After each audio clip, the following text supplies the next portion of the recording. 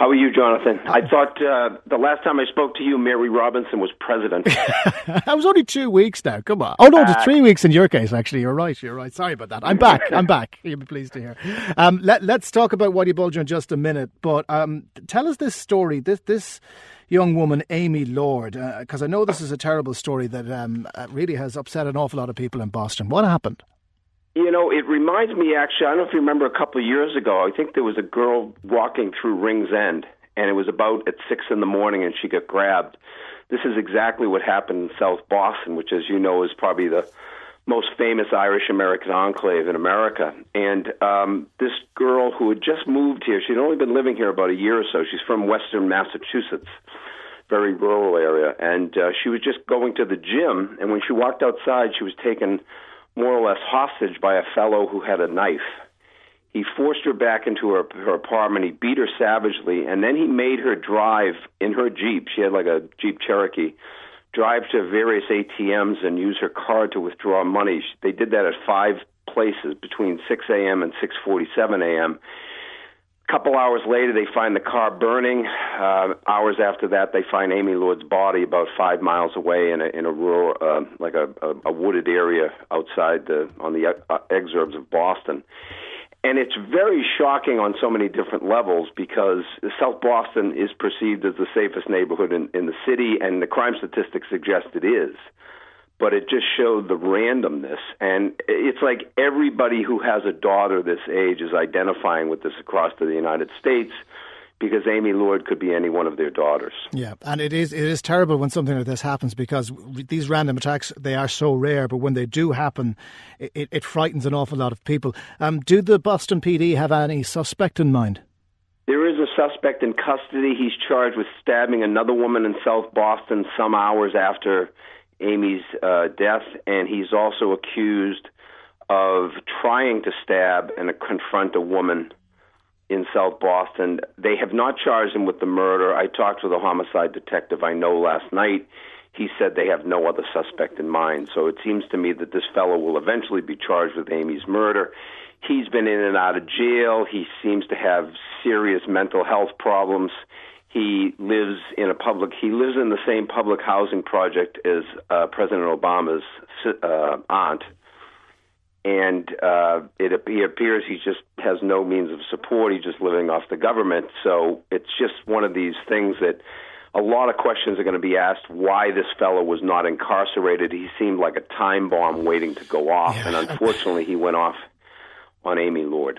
Yeah, and I suppose it's very early stages, but that case has resonance of something else that occupied our minds here in Ireland, the Jill Marr case in Australia, where a guy effectively was a ticking time bomb walking the streets as well.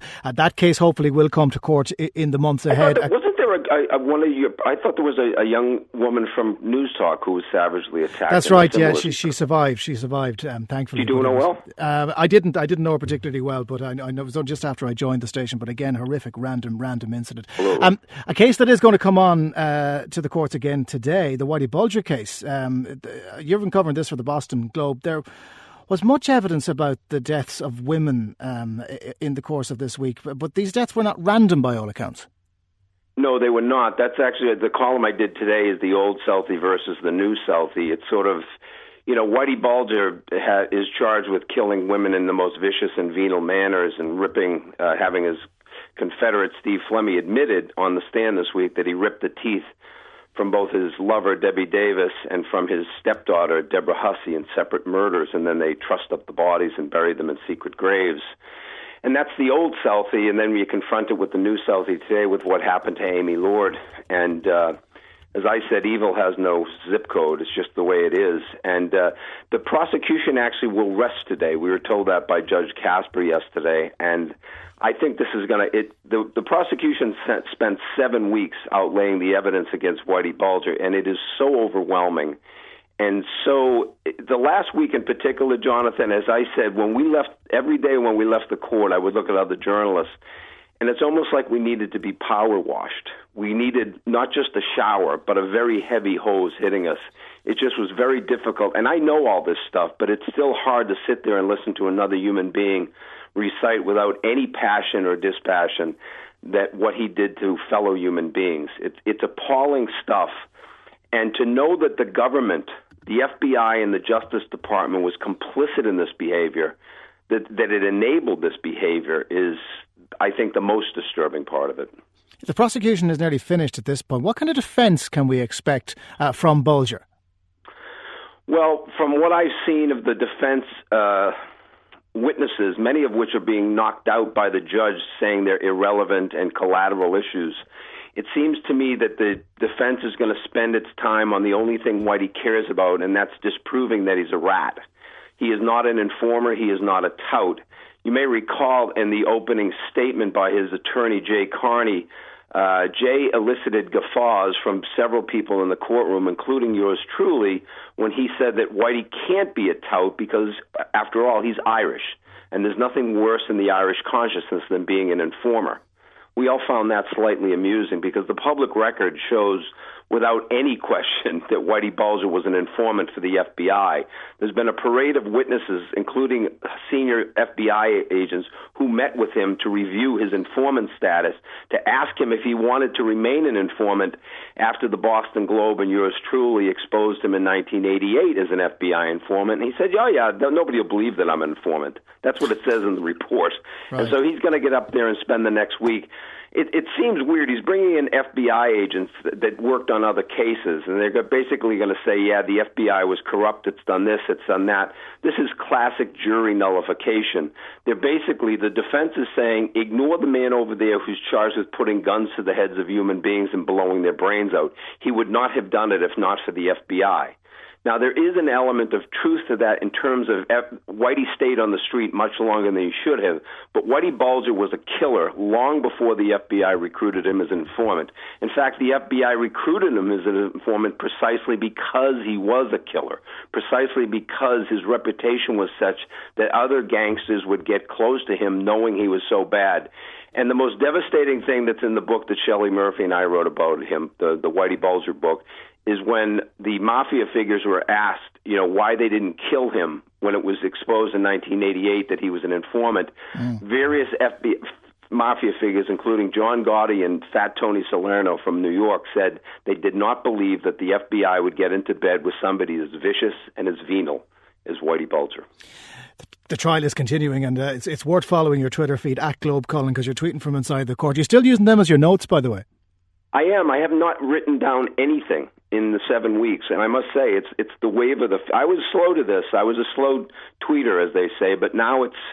And the other thing, it is remarkable. There are a number of people from Ireland who are following this. I hear from the Irish, so they seem to get this better than most people from, like, Idaho. I think they understand the dynamics of informing.